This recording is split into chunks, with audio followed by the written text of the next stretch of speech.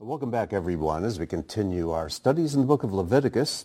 And this week we find ourselves in the third Torah portion in Leviticus called Shemini. And it begins in chapter 9, verse 1, and it goes through chapters 9, 10, and 11. Shemini is very unique. It's the only Torah portion that's named after a number. The Torah portion begins this way.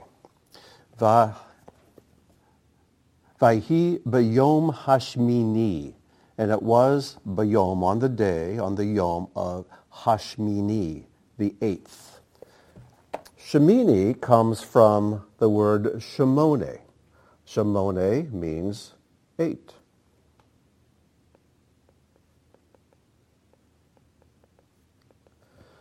But an interesting thing happens if we pronounce that exact same word, Shemina. When we pronounce it Shemina, it means fat. Now, we usually think of fat as not being such a great thing, but in the scriptures, fat is a good thing. We're not to eat fat, but fatness is always a symbol of God's blessing, God's pleasure. We're told that we are to let our souls delight themselves in fatness. It's a word that can also mean oil. Shemen can be oil. But Shemina is fatness, fullness, robustness, health. And the number 8 is the number that lends itself to this word for fat, because 8 is a very special number in Scripture. Whenever you see an 8 in Scripture, it means a new cycle. It means new life. It means resurrection, new beginning. We know that in the story of Noah and the ark. On the ark, there were 8 souls because they were going to be the new beginning for the human race. When a baby boy was born, it was on the 8th day that he would be given his name, usually, that was tradition, and he would be circumcised and welcomed in as a covenant member of the people of Israel. We think of Messiah. He went through that week of unleavened bread and the week of Passover. But during that week in which he was set apart for 4 days and he was teaching in the temple, then he was arrested, he was beaten, he was given a bogus trial, he was crucified, he was buried, and then something unusual happened. After the 7th day of the week, after the Shabbat, he rose from the dead. You could call that the 8th day. And 8 is the number of resurrection. You'll find 8s throughout Scripture, and they always represent life, new beginnings, resurrection. And so it's appropriate that the number 8 should lend itself to the word for fat or for fatness. And so here we find that on the 8th day, the priests had completed their week of inauguration, of doing the sacrifices, of practicing the various tasks within the tabernacle. And so after that week was up, it's now the 8th day. And so we read here, it was on the 8th day Moses summoned Aaron and his sons and the elders of Israel. And then he tells them to take certain sacrifices and bring them, because in verse 6 he says, this is the thing that Adonai has commanded you to do. Then the glory, the kavod of Adonai will appear to you. So they bring the sacrifices. They do everything exactly the way Moses told them to do it. And then in verse 22 it says, Aaron raised his hands toward the people and blessed them. And we assume that the blessing he did is what we call the Aaronic blessing, which is found over in Numbers. That's where it's recorded. But it was probably revealed here. So he said, may the Lord bless you and keep you. Make his face to shine upon you, and so on. Then he descended from having performed the sin offering, the elevation offering, the peace offering. Moses and Aaron came to the tent of meeting, and they went out and they blessed the people. So they blessed them again. So they go to the tent of meeting, they go in. And the question is, what did they do in the tent of meeting? And the commentators are almost in total full agreement that what they did is they went in to kindle the incense on the golden altar. So they go in together and they kindle the incense on the golden altar. And then they come out again. They bless the people. It says, and the glory of Adonai appeared to the entire people. A fire went forth from before Adonai and consumed upon the altar the elevation offering and the fats. The people saw and sang glad song and fell upon their faces.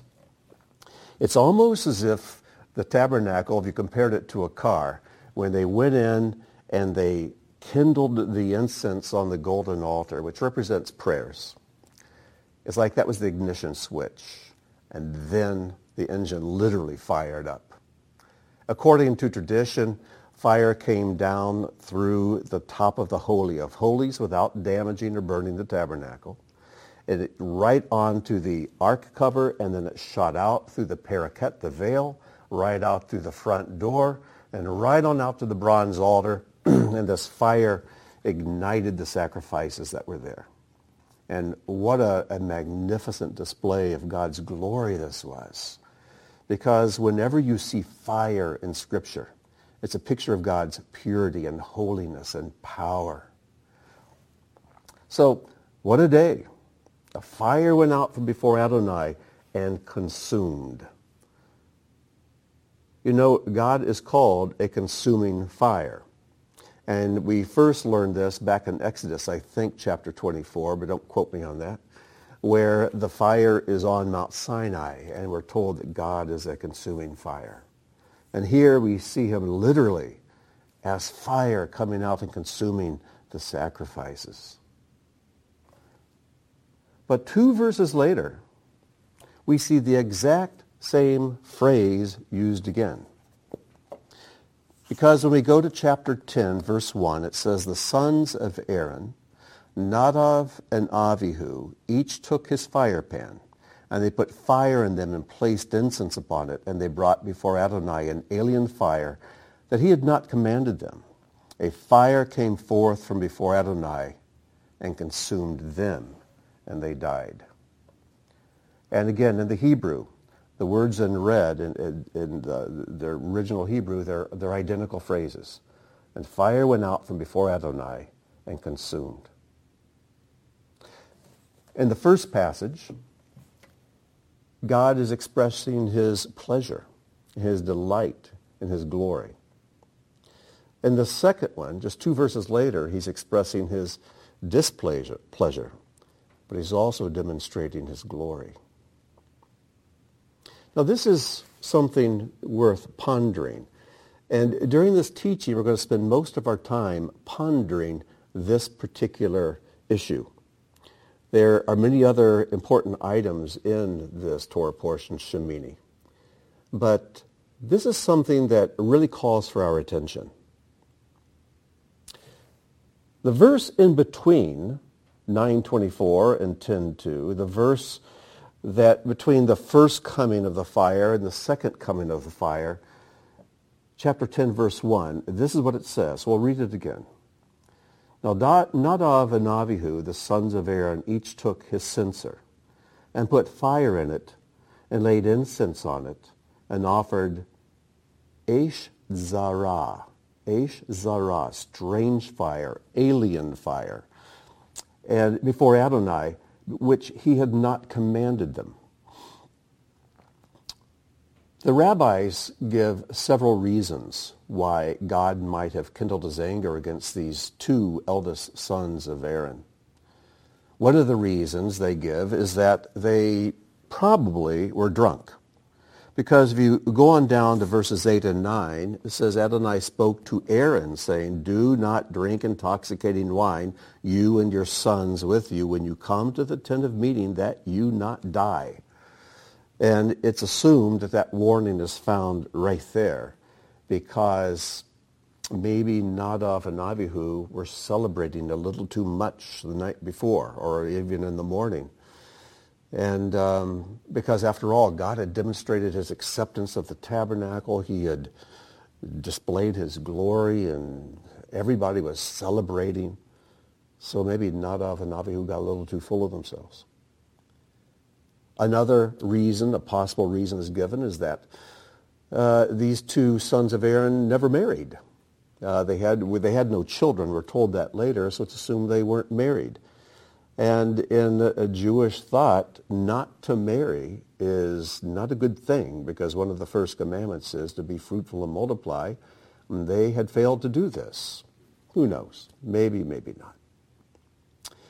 Another possibility is that, if you recall back in Exodus, after God had displayed his power on top of Mount Sinai, and Moses wrote down the Mishpatim, that he called Moses and Aaron, Nadav and Abihu, and 70 elders up to the top of the mountain for a covenant meal.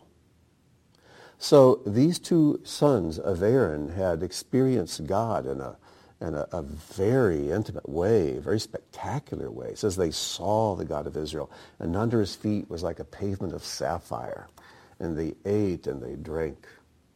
And it could be there was pride with this familiarity with God, and so they became just too full of themselves, a little cocky, a little too familiar, a little too relaxed, and presumptuous with God's presence. There's a well-known piece of Jewish lore. It's a legend, and I think pretty certainly it did not actually happen, but who knows? But this piece of lore is this, that when God called Moses and Aaron and Nadav and Abihu and the 70 elders up to Mount Sinai, that Nadav and Abihu were walking right behind Moses and their father Aaron, Moses' brother. And that as they were walking up Mount Sinai, they saw these two old men in front of them, Uncle Moses and Papa Aaron. And the two brothers said, "These two men are old. They're going to die soon, and we'll be taking their place." And then a voice from heaven spoke, "We shall see who shall bury whom." Now, did that actually happen? Probably not. But there's an important lesson here, because it's very likely that that thought might have gone through their minds as they followed these two old men up the mountain, and knowing that they were in line to take their place. Pride is a horrible thing. It's a very dangerous thing. It's something that God wants us to resist and not give in to at any time. Another assumption is that Nadav and Abihu went into the Holy of Holies. When you go to chapter 16 of Leviticus, which is the chapter about Yom Kippur, it begins this way. Adonai spoke to Moses after the death of Aaron's two sons, when they approached before Adonai and they died. And Adonai said to Moses, "Speak to Aaron your brother. He shall not come at any time or at all times into the sanctuary within the curtain in front of the cover that is upon the ark." So this warning to Aaron not to come behind the curtain is given in the context of the death of his two sons. So we can assume that they went in there. We can assume that they were intoxicated. We can assume that they went into the Holy of Holies, which they were not to do. We can also assume that they were a bit prideful.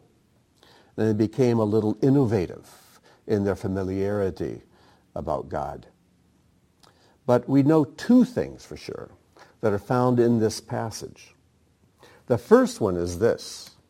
It says, "Now Nadav and Abihu, the sons of Aaron, each took his censer, his fire pan, and put fire in it and laid incense on it."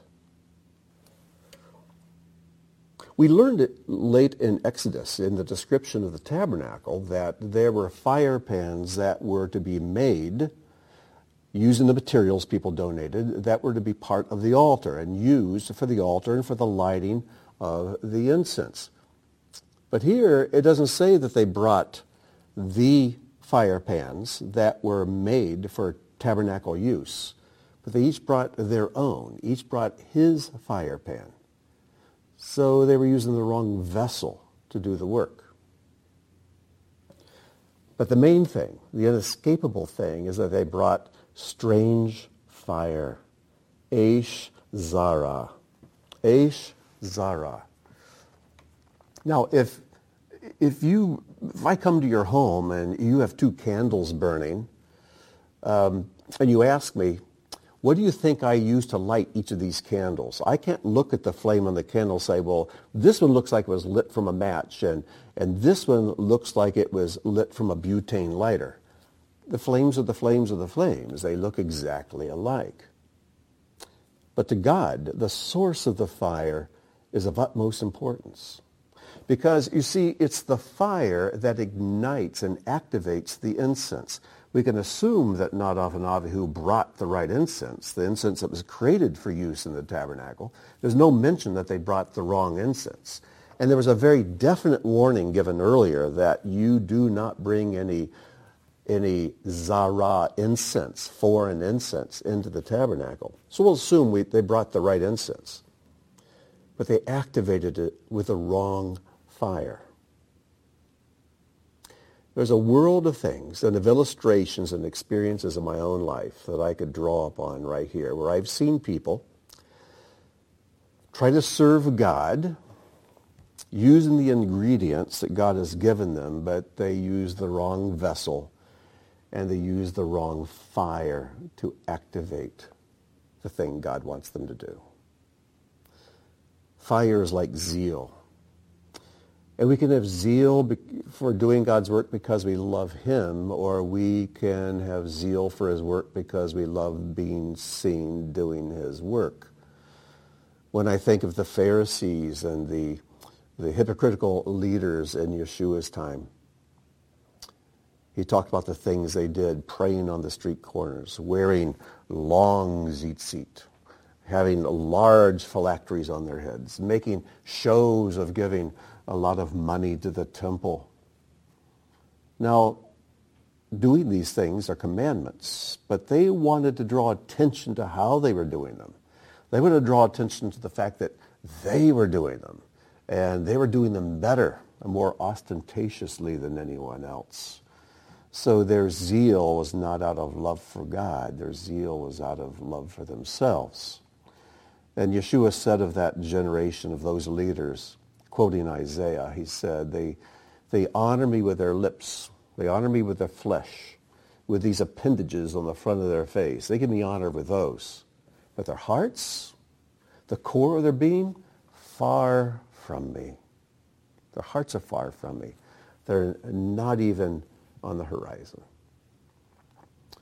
So we need to be very careful. What's the fire we're using to do the work for God? And one of the themes that will run through this chapter and through this teaching is something I brought up last week and I think the week before, and that is this. We can give God our strength, our time, our possessions. We can give him all kinds of works. But none of those things matter very much if we do not give him ourselves. We're called upon to be living sacrifices. And too often we're willing to sacrifice anything but ourselves. And God calls us to come and die. Come and die to our own drives, our own ways, our own dreams, and become a living sacrifice and live for his dreams, for his desires. Because I can guarantee you they're far superior to our own. But many believers are unwilling to trust God to that degree. A couple interesting things about the word Aish. The word Aish is spelled Aleph, Shin, just 2 letters. Aleph is on the right, Shin is on the left. And Aleph is the first letter of the word Or, which is the Hebrew word for light, Or. And Or is one of the features of fire. It gives light. And Shin is the first letter of the word Saraf, which means heat. The seraphim are the fiery angels, but Saraf is heat. You know, I have to interrupt for a second. You know, last week we had men sound like they're clog dancing on the roof. Now, I don't know if you can hear all the pecking, but we have wild turkeys pecking on the glass outside the office right here.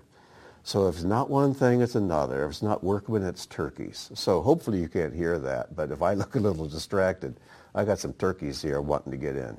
So one of these days I'll take a picture and put it online so you can see them. But they go in pairs. They're pretty wild. They're always... Anyways, what was I talking about? We're talking about fire. But the word zara, which means foreign, is used in a number of places in Scripture.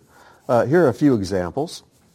In Proverbs 22:14 says, the mouth of Zara women, forbidden women, is a deep pit.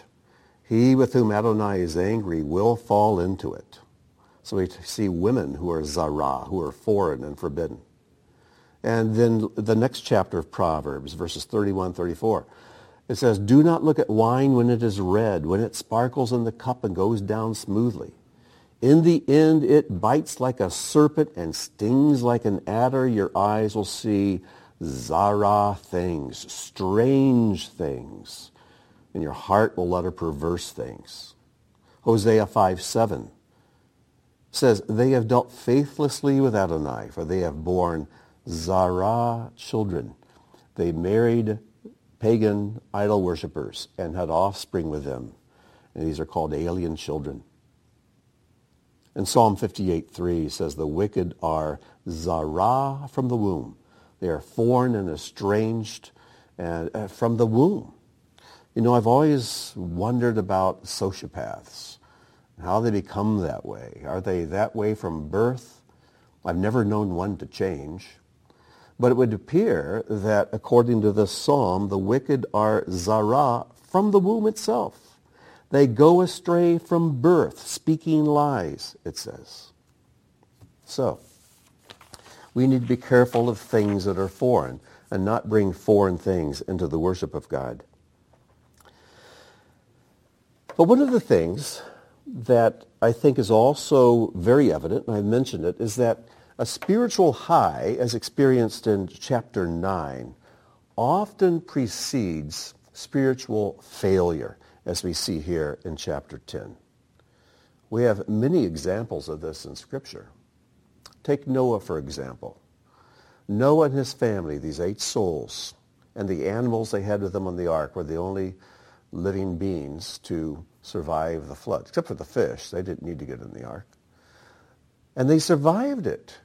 The world has been rinsed clean. Everybody has perished as God said they would. And he and his family have survived to make a new beginning. But what happens directly after this spiritual, literal mountaintop experience? Noah plants a vineyard, he drinks the wine, and he gets drunk. And something horrible happens between him and one of his children. And then we can think of the story of David. David has established his kingdom. Everything's going well. They're winning their victories. He's got his palace there, and he's in Jerusalem, and things are great. And he's feeling so full of himself, and he says, Lord, test me and see if there's any wicked way in me. Test me. So God did. And lo and behold, he looks down and sees Bathsheba. We know how that turns out. He turns out becoming a murderer and an adulterer. I think this is why Yeshua says, Father, lead us not into testing. There's enough testing we get each day without asking God to send us more. I think of Peter. You know, Peter was so pumped with all the wonderful things he had learned at the feet of Yeshua. He was so excited about the kingdom coming. He is one of the few who gets to be a disciple of Messiah.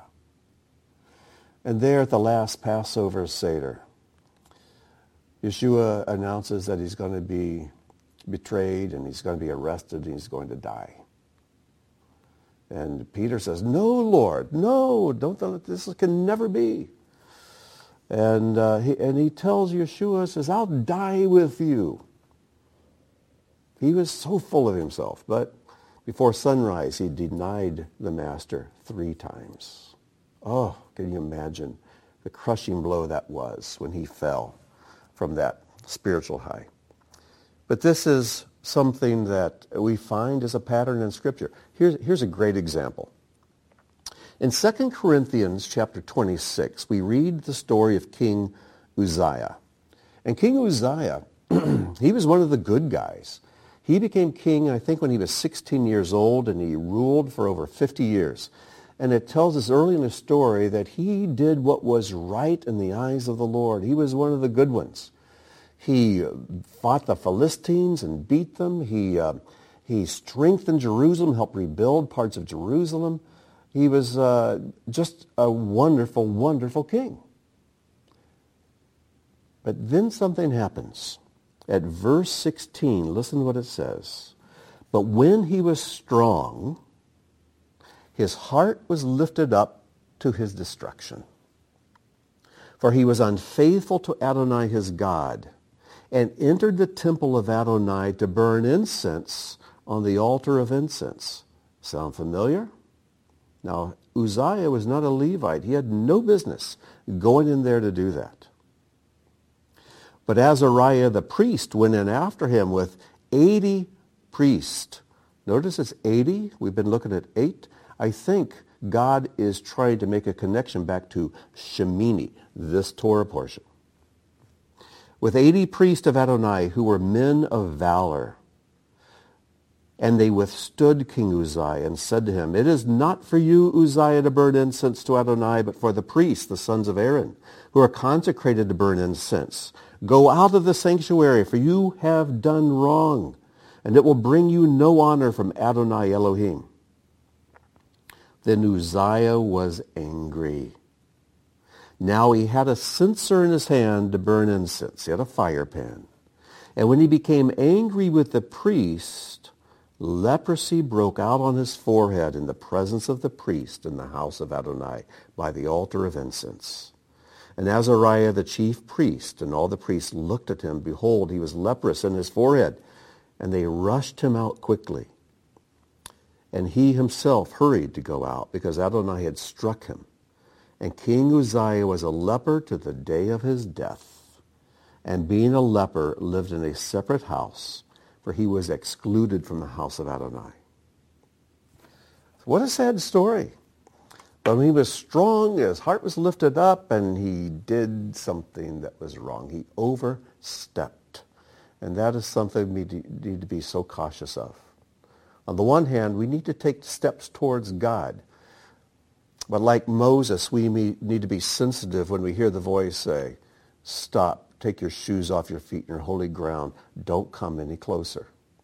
There's this holy distance. It's a similar thing to when a man and a woman fall in love and they want to get married. So they want to be close. It's appropriate that they are close. But there's a certain closeness past which they dare not go. That is for after marriage. So for holiness to be maintained, there's a certain distance. We're the same way with God now. We're in this betrothal period. We want to be close with him more than anything else. But he's still saying, be patient. Draw near, seek my face. But don't be presumptuous. Don't overstep the bounds. But the day is coming when there will be the wedding feast, and there will be no boundaries between us. He'll be with his people, and his people will be with him. He'll be their God. They'll be his people. They'll be one forever. Now, that's a day to look forward to.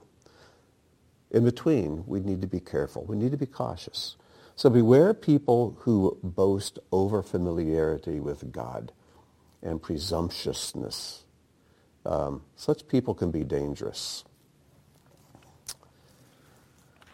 I want to take a moment I haven't done this for a long time, to really take some time and look at the Hebrew alphabet. We're not going to look at all of it. These are the first 12 letters. We have the first 6 letters at the top and the next 6 in the second row. And of course, as we saw with the first letter of Aish, fire, there's the Aleph. Then we have Beit and Gimel and Dalet and Hey. But it's number 6 and number 7 I want us to look at. The 6th letter here is a letter Vav. This is letter number 6. and Zayin is letter number 7. Vav is a letter that means hook. Vav is a hook. And it's also, though, the 6 is the number of man, we are told. Man was created on the 6th day. When you see 6s in the Bible, it's referring to man. But what does man have to do with a hook? Well, it's in the human being that the physical realm and the spiritual realm are hooked together. In fact, the letter Vav, when it's attached to the front of a word, it means and. There is no Hebrew word for and. There's just this letter. And you stick it on the front of a word, and it means and. As we read in the beginning of our Torah portion, it says, Vayhi. There's a Vav in the front. And it was B'yom Hashmini. That Moses called to the Levites and so on. And it says, Va, there's that Vav, Yomer. And he said, Vayomer. So it is in the human being that the spiritual and the physical connect. Like C.S. Lewis said, we're amphibians. We have 1 foot in the spiritual world, 1 foot in the physical world. And in us, they are to harmonize. And the enemy's desire is to cause disharmony and imbalance to where we become totally physical and we ignore the spiritual. But God wants to feed us spiritual food, not just eat bread alone, but everything that proceeds from God's mouth. So we grow spiritually. We become spiritually sensitive as well as physically sensitive. And we elevate the mundane, the physical, to the holy, and we bring the two together. If we do not do this, we run the risk of going to an extreme, either becoming more of an animal, or with some people, they want to become angels. They become so holy, they have nothing to do with this world. And both are extremes. God wants us to engage this world because we are human beings, but to elevate everything to God's rules. He wants us to build a tabernacle. He wants us to be a tabernacle. So we take the physical materials from this world, but we take the pattern for them, the design, from the heavenlies. And we submit the physical to the heavenly pattern to make a tabernacle so God can dwell within us. This is why a hook, a vav, is the perfect letter to represent man. Now the next letter, number 7, down here at the bottom right, is the letter zayin. Zayin is a weapon. And it's supposed to picture a weapon because the top of the zayin is supposed to be a handle, and this is supposed to be a two-edged blade coming down beneath. A two-edged sword. Now this alphabet here is highly stylized, but it's the closest I could find to what we find in an actual Torah scroll. The script you find in printed Hebrew books, like the Chumash I have here, is a little plainer, more plain Jane, brown paper bag, Hebrew fonts. But in a Torah scroll, it gets pretty fancy. In fact, when you see all of these little decorations, these are the tagim, the tittles. Yeshua talked about how the jots, the tittles, the yuds and the tittles, the jots and the tittles would not pass away from the Torah till everything's fulfilled. So here's a zayin, which is a weapon. Now, let's look at letter number 8, because after all, our Torah portion is Shemoni, the 8th. So 8 is what is in view.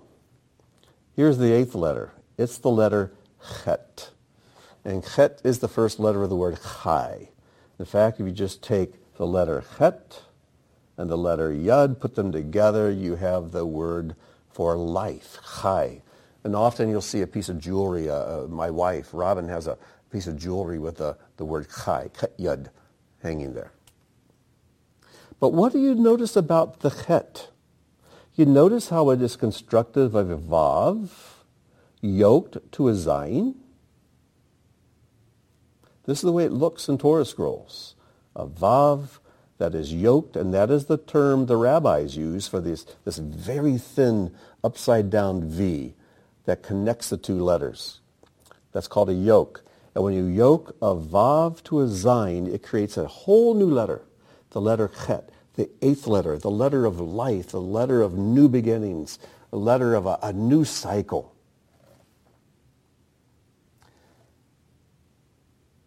And this is what God wants for us. He wants us to be yoked to him. But now we come to the ninth letter, the letter Tet. This is the letter that divides the Chet from the Yud, the two letters that spell life. There's something in between here that can interrupt this and break this flow of life. It's the letter Tet. Now, the letter Tet has two faces. It has two meanings. It represents two things. And at the risk of another shameless plug, I know I quoted from one of my other books a couple months ago, but I'm going to quote something from my first book, In His Own Words, which is a book about the Hebrew alphabet. There's a chapter for each letter. And it'll just be a little more concise than if I just continue yammering on about these.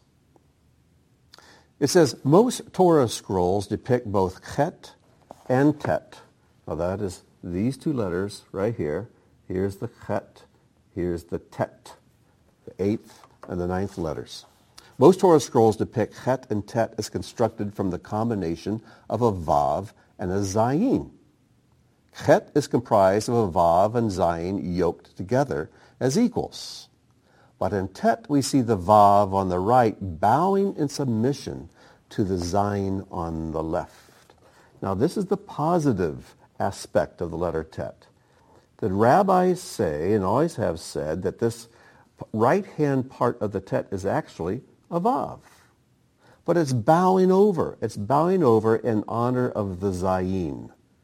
So just as Vav and Zayin are connected here to form a Chet, they are also connected here, but at the bottom to form the Tet. Everybody with me so far? I assume your heads are nodding, and you are. Not only are Chet and Tet comprised of the same two component letters, but Tet reveals a secret contained in the letter Chet. As a yoke of oxen pulls a plow, it appears that each ox does 50% of the work, which is indeed the case for a matched pair of experienced oxen. But in order to train a young ox to pull a plow effectively, it is yoked to an older and more experienced animal so that the younger may learn from the older. The farmer in this case does not expect the young ox to do 50% of the work. His only purpose is for the young ox to learn. So we see here the Vav yoked to the Zayin, and we learned that Zayin means a weapon. It's a two-edged sword. And who is the Word made flesh? Zayin, in many ways, being 70, the number of perfection, is a picture of Messiah.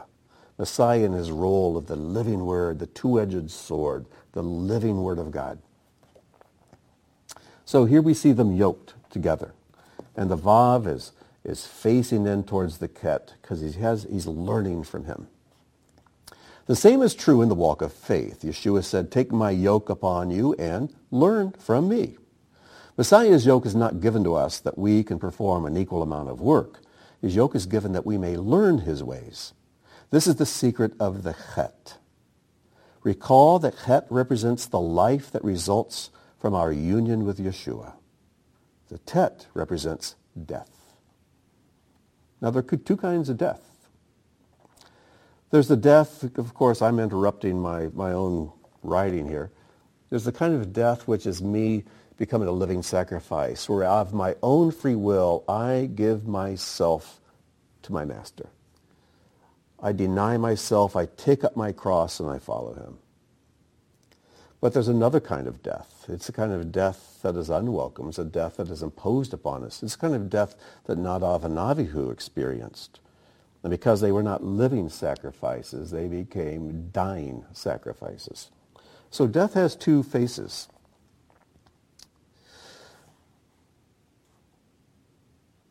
And it says it represents death to everything outside the yoke of Yeshua and death to self and to our way of doing things. This death to self is a vital part of submitting to his lordship over us. In fact, it was once the custom of kings to mark the burial place of their dead with the letter Tet, which in the Jewish mind symbolizes death because the name Tet closely resembles the word Tiyit, mud, the stuff from which our bodies are made and to which they shall return. I'm going to move on to a little bit later. According to tradition, Tet also signifies a serpent. Its left side forms the head. There's the head, and its right side forms the tail. So you can see the head and the serpent, and it's facing to the left. Throughout Scripture, the serpent is a symbol of mankind's enemy, Satan. And how can this letter depict a man bowing in submission to Yeshua, the Zayin, and at the same time depict Satan and death? Because of his pride, Satan rebelled against his Creator and sought to establish himself as a God. Therefore, there is a tendency in each of us to do the same. As long as we occupy these bodies of flesh, the kind of pride and rebellion which motivated Satan can also manipulate us if we allow it. This is why Paul invites us to present our bodies as living sacrifices and thus die to the built-in tendency to live according to our selfish urges. This is the conflict pictured by Tet, the symbol of the serpent and of death. But we must make a choice. We can choose to die in our sins and thus remain separated from God, or we can die to our sins and thus be eternally joined with him. The latter is what is formed by the Tet of the Torah scroll, a man bowing in submission to the Lord Yeshua. Dietrich Bonhoeffer wrote, "When Messiah calls a man, he bids him come and die." To be yoked to Yeshua is to be committed to his goals and to walk in his path. But to do so, one must die to one's own ambitions and abandon one's own path. This is exactly what Yeshua meant when he said, "If anyone wishes to come after me, he must deny himself and take up his cross daily and follow me." So Chet depicts Vav and Zayin yoked together with a visible above yoke, but here they are connected with something deeper. It's a spiritual thing. It's a spiritual thing where internally I'm always yielding and bowing to the Zayin. And if I don't do that, what is created is a serpent, the one who refused to bow to God. And interestingly, these two letters together spell the word chet, which is the word for sin. Chet is sin. And these two letters are not found anywhere in the names of the 12 tribes. Chet and Tet are not found there. So you can't spell sin using the letters of the 12 tribes. The Chet and Yud spell life. And for us to experience real life with God, we must pass through a death by either yielding ourselves to his lordship, by saying no to our ways and my own human reasoning and doing what he says, or if we don't do that, we create a serpent in our lives that separates life. Ket and Yud, the letters for life.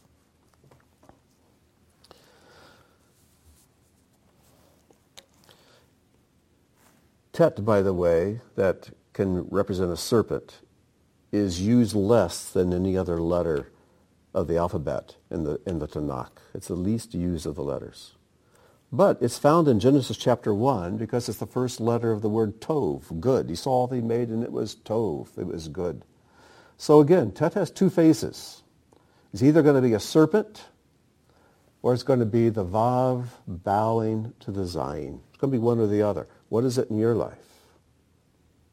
I know I'm going to run over, so I hope you can just brace yourselves. Take a break if you need to. But this is worth going over, I think. When Moses came to the burning bush in Exodus, I think it's chapter 4, he was saying, how are the people going to believe me that I've actually met with you? And so God says, what is that in your hand? Now the word what is the word ma, mem, hey. Ma, what is that in your hand? So Moses answered. He says it's a staff, a mate. That's the word for staff, mate. You can probably tell where this is going already. Because you notice the first letter of each word and the last letter of these two words are the same. But what's in the middle? Well, God told him to throw down his mate, throw it on the ground. And when he did, when he released it to God, what was revealed? The tet, the serpent. The tet was revealed. And Moses ran. God says, no. Go pick it up by the tail. Pick it up by the tail. What's the tail of the tet? It is the man yielding to Zion. It's the man yielding to the living Word of God. And when he did that, it returned to becoming a mate. But from then on, it's called the mate of Moses, the staff of Moses. And oh, the miracles that were accomplished through that staff, because the serpent in it had been revealed. The serpent in it had been conquered and taken charge of. And what was a serpent went from being a serpent to being Moses yielded to God. It took time. And it became something tov, something good.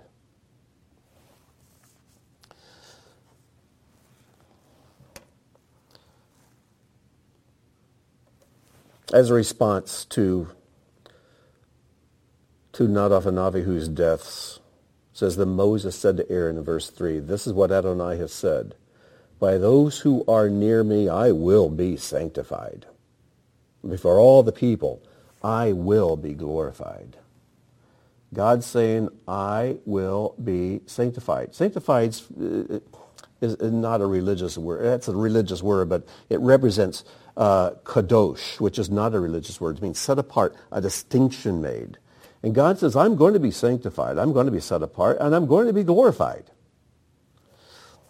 But Nadav and Avihu had the choice of setting God apart and bringing glory to his name and sanctifying his name by obedience, or they could sanctify his name by allowing him, or by him destroying them by his own fire. One way or the other, God gets the glory, and he's going to be set apart. God's going to be set apart and get glory if you obey him, and if you do, you get to enjoy the blessings of that. Or he can be sanctified and set apart and glorified by exposing your disobedience and punishing it, because that also accomplishes the same thing. But it doesn't go so well for you and me when we do not cooperate with God in his ways. But either way, he will be set apart. He's going to be glorified. I want to align myself with him in those things. I want to be an example of how things should be done, and instead of being used by God as an example of how things should not be done. I'm going to quickly go over this. We have these two dead bodies in the tabernacle, and it says in verse 4, Moses summoned Mishael, and there you see Mishael's name at the top, and Elzaphon, and there's Elzaphon, the second name, sons of Aaron's uncle Uziel, and there's Uziel, their third name. So these two are sons of Uziel. Okay? They're products of Uziel. I find their names fascinating.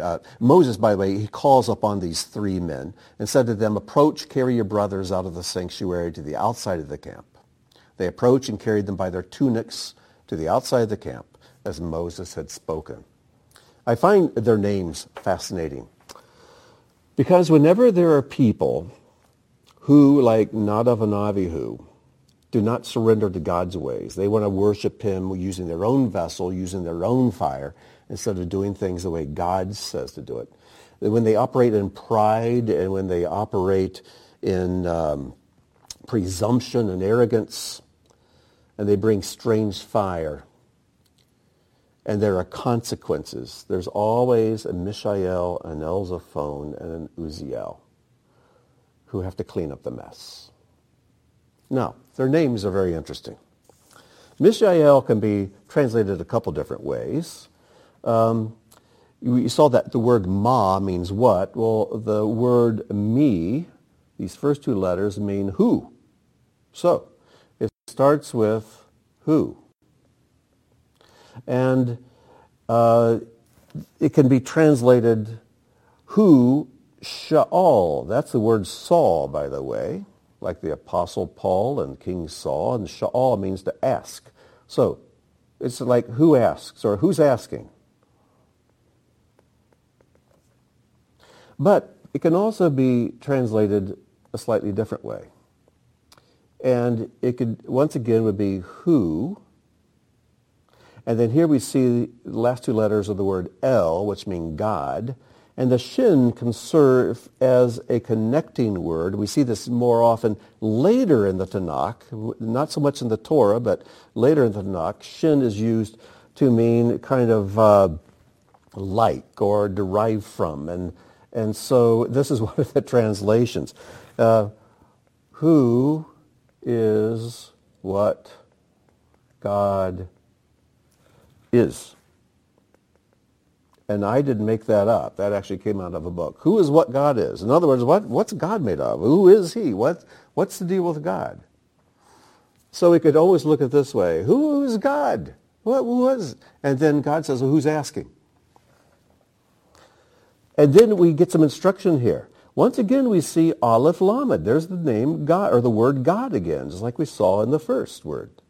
And last week, we learned that the word Zaphon, which means hidden and is part of Zaphona, northward. So it means God hides. So who is what God is? Who's asking? He hides. Who's asking? He hides himself. You can't know who he is, what he is. You can't know it fully. But these two gentlemen, Mishael and Elzaphon, are sons of Uziel. There's Uzi. And that's where we get the name of the Israeli machine gun, the Uzi. And so we could call this the machine gun of God, because there's El once again. We find the word God in all three names, Uziel. But Uzi means my help. My help. My Uzi is of God. Or I could just say, God is my help. God's my Uzi. So what does God mean? What's God? Who's asking? He hides himself. But here's one thing you can know. God's my help. Like in the book of Esther we talked about last week, he hides, he conceals himself, he is impossible to understand, but he is so faithful, so trustworthy. You can always count on him. He never fails. So we can ask our questions, but we can always trust God, even if we don't have the answers. There's a rabbi who lived back in the 13th century. He lived from 1255 to 1340. He was a rabbi in Spain, a genius. His name was Rabbi Bachya ben Asher. Bachya ben Asher. He wrote an amazing commentary on the Torah, and it's in print. It's been translated into English, in fact, and it's wonderful. He says there are 12 times in our history, he says, that God brought fire from heaven to his people. 6 of those times were to express his pleasure, and 6 of the times were to express his displeasure. And so I've put the 6 times that God sent fire to express his pleasure, and then below that, the 6 times where God sent fire to express his displeasure. And these are worth a study on their own. The first one is the inauguration of the tabernacle we just read about in Leviticus 9:24. When God called Gideon to lead the people of Israel, God sends fire to consume a sacrifice. When God announces to Samson's parents, Manoach and his wife, that they're going to have a son, and he's to be a Nazarite from the day of his birth. They weren't so sure that this angel was really speaking for God, so they brought a sacrifice, and the angel stepped into the fire and went up into the smoke. He ascended into heaven. Then they knew this was an angel of the Lord.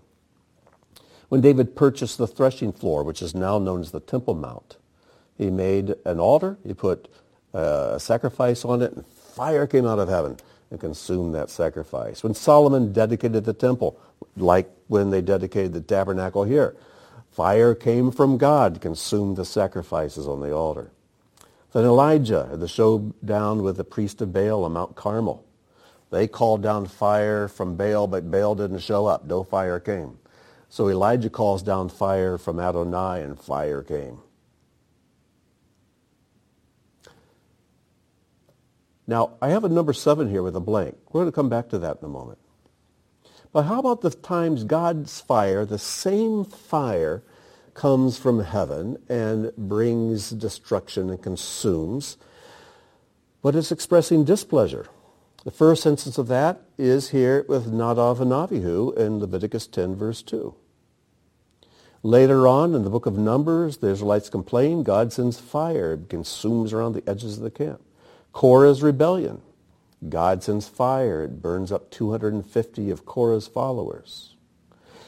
We read about Job's servants being killed in Job 1:16.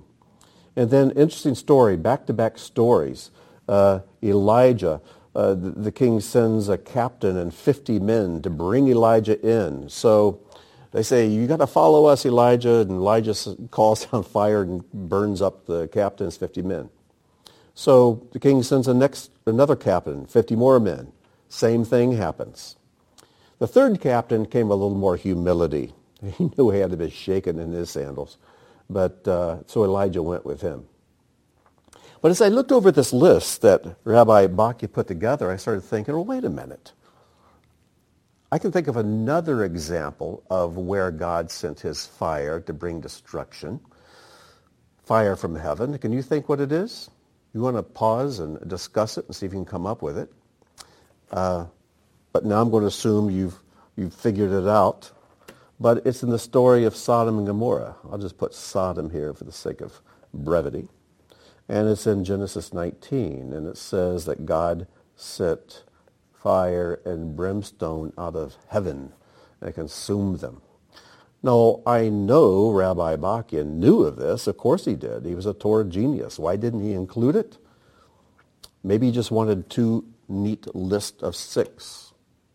But then he was talking about things that happened to our people, because the people destroyed in Sodom and Gomorrah were not Jews.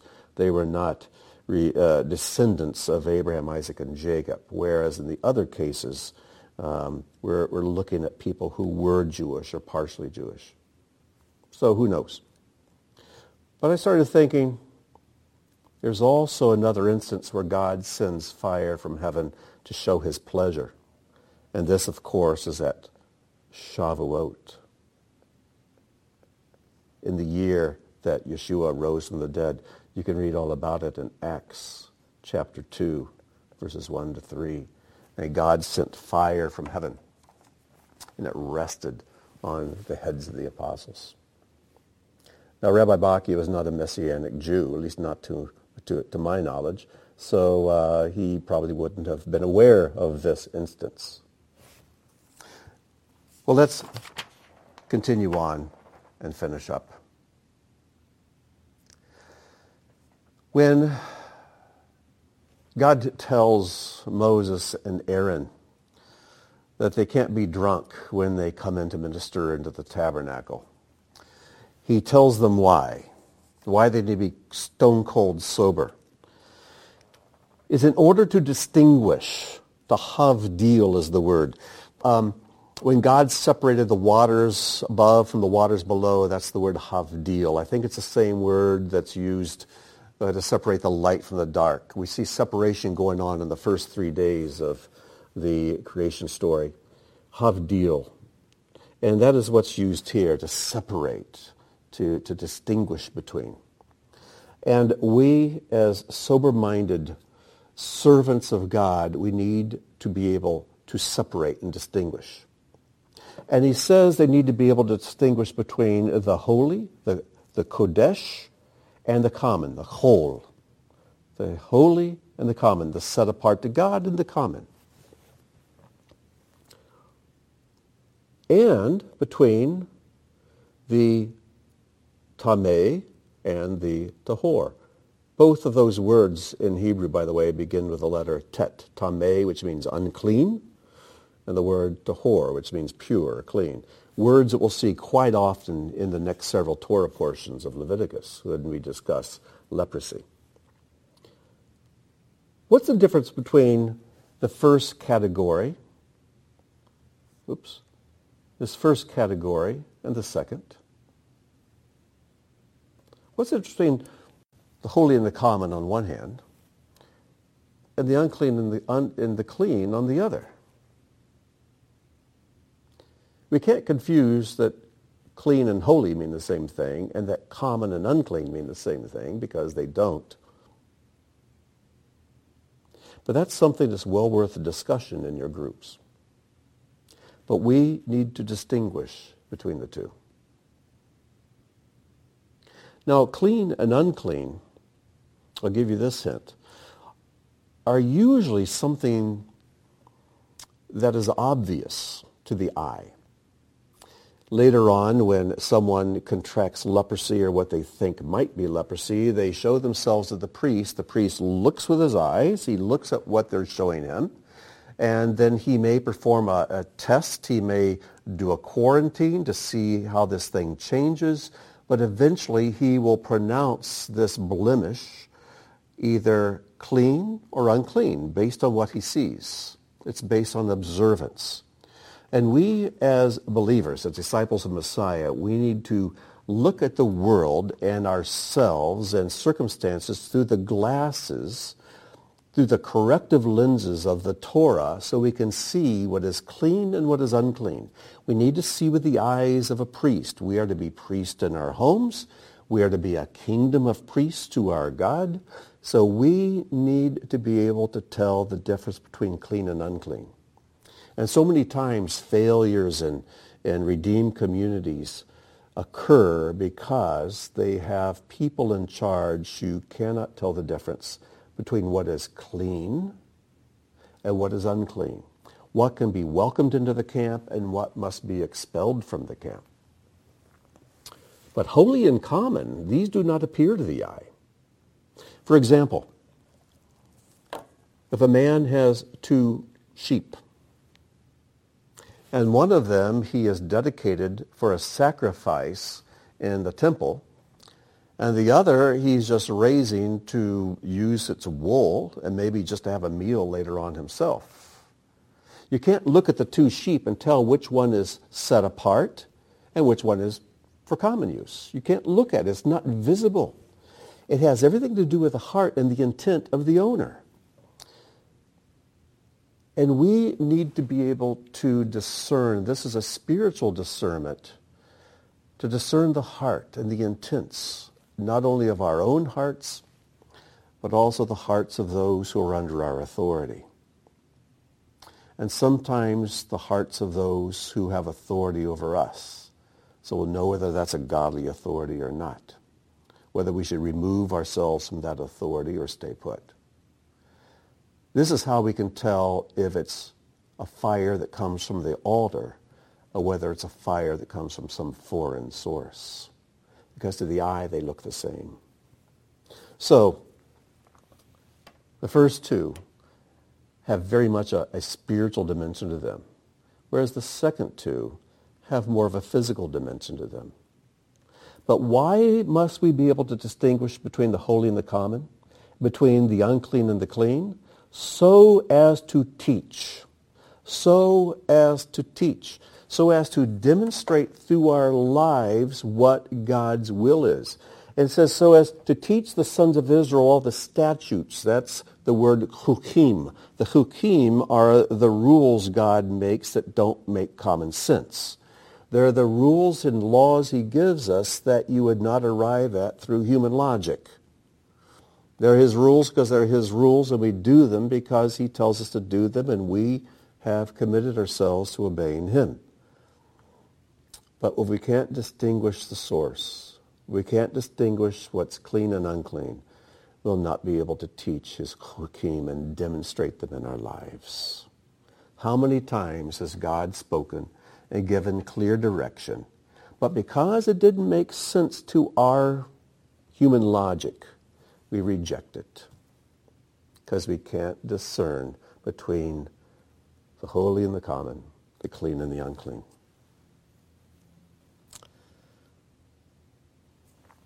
And quickly, I'll finish with this. Back in chapter 1, a couple of weeks ago, as we were looking at the first parsha of Vayikra, we looked at this all-important word, this word karav.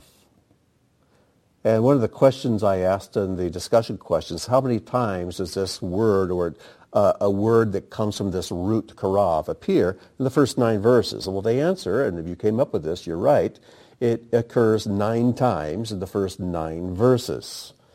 And the word kara means to draw near.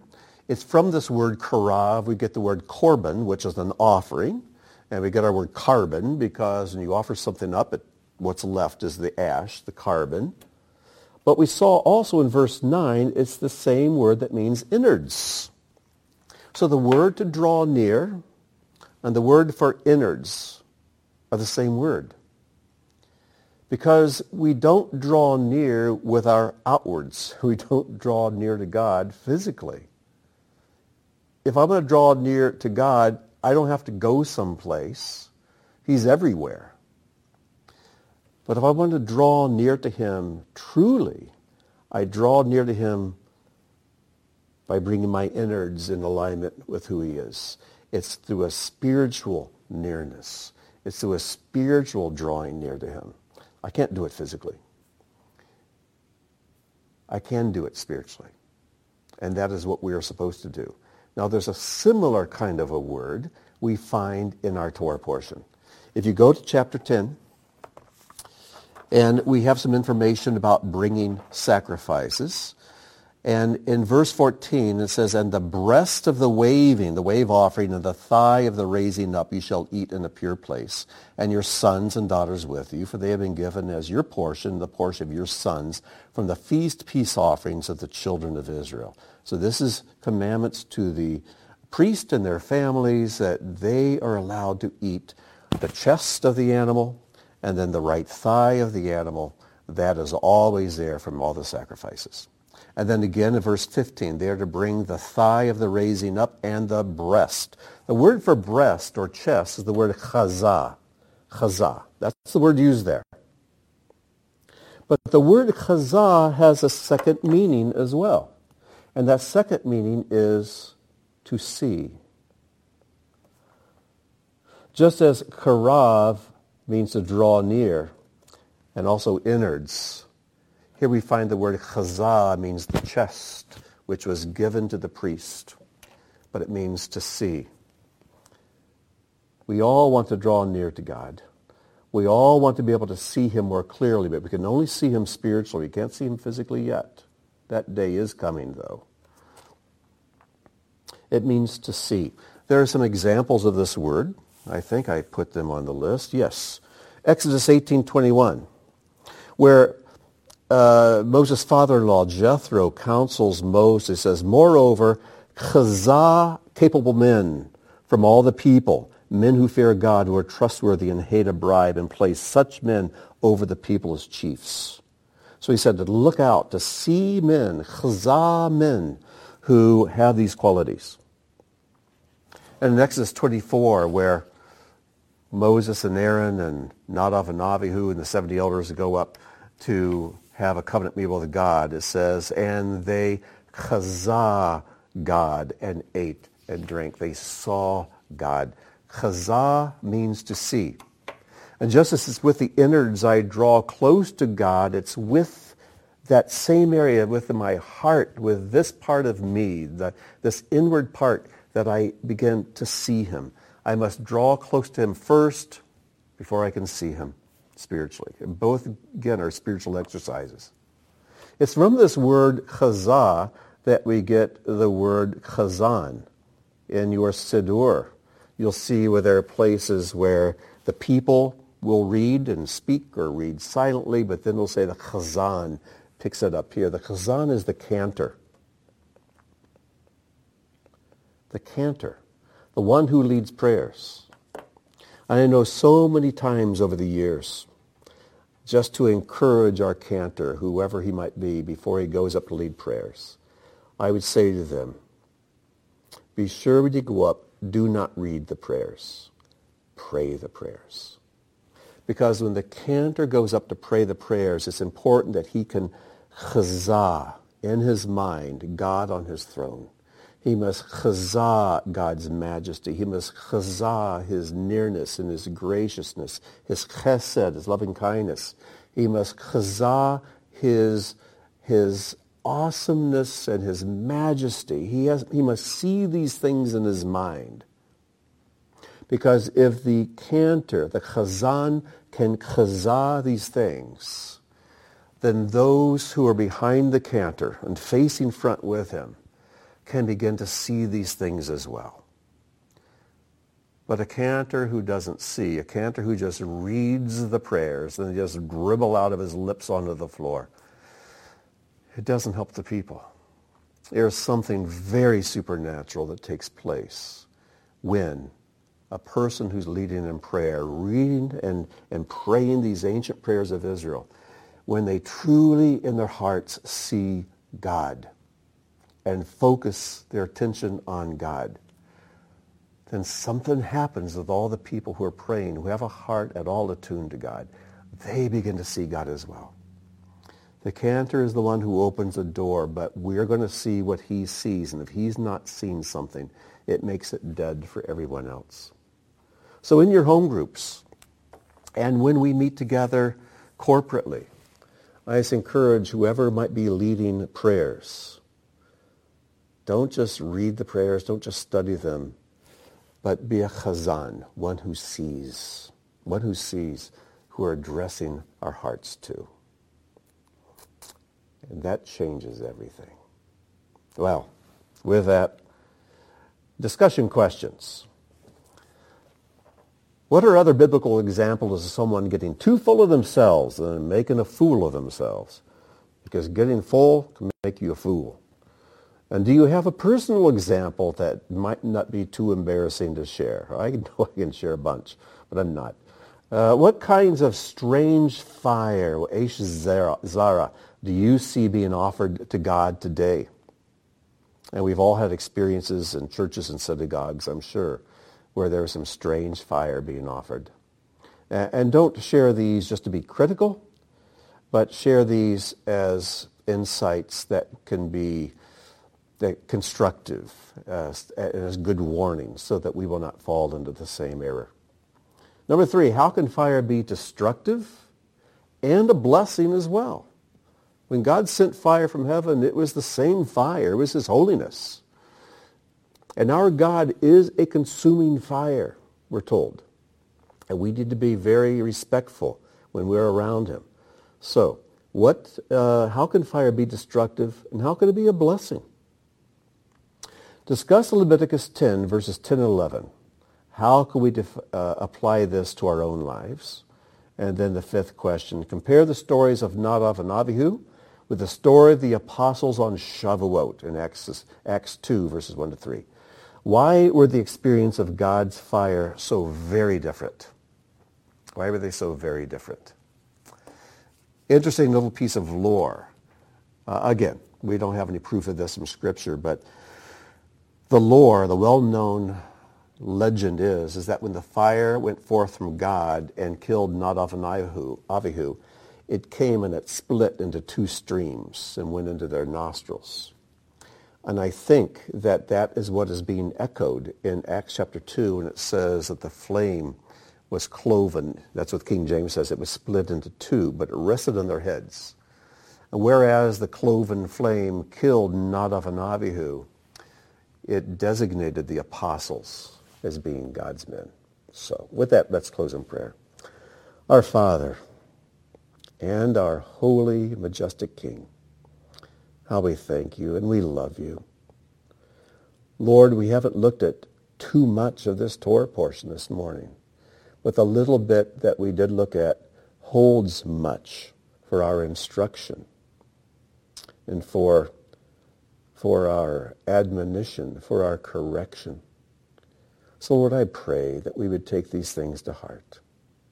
Forgive us for the times we learned things and we tuck them away in our memories, but they never make it down deep into our inner being to actually change us, to actually bring correction and adjustment in our walk with you and to our walk in this world.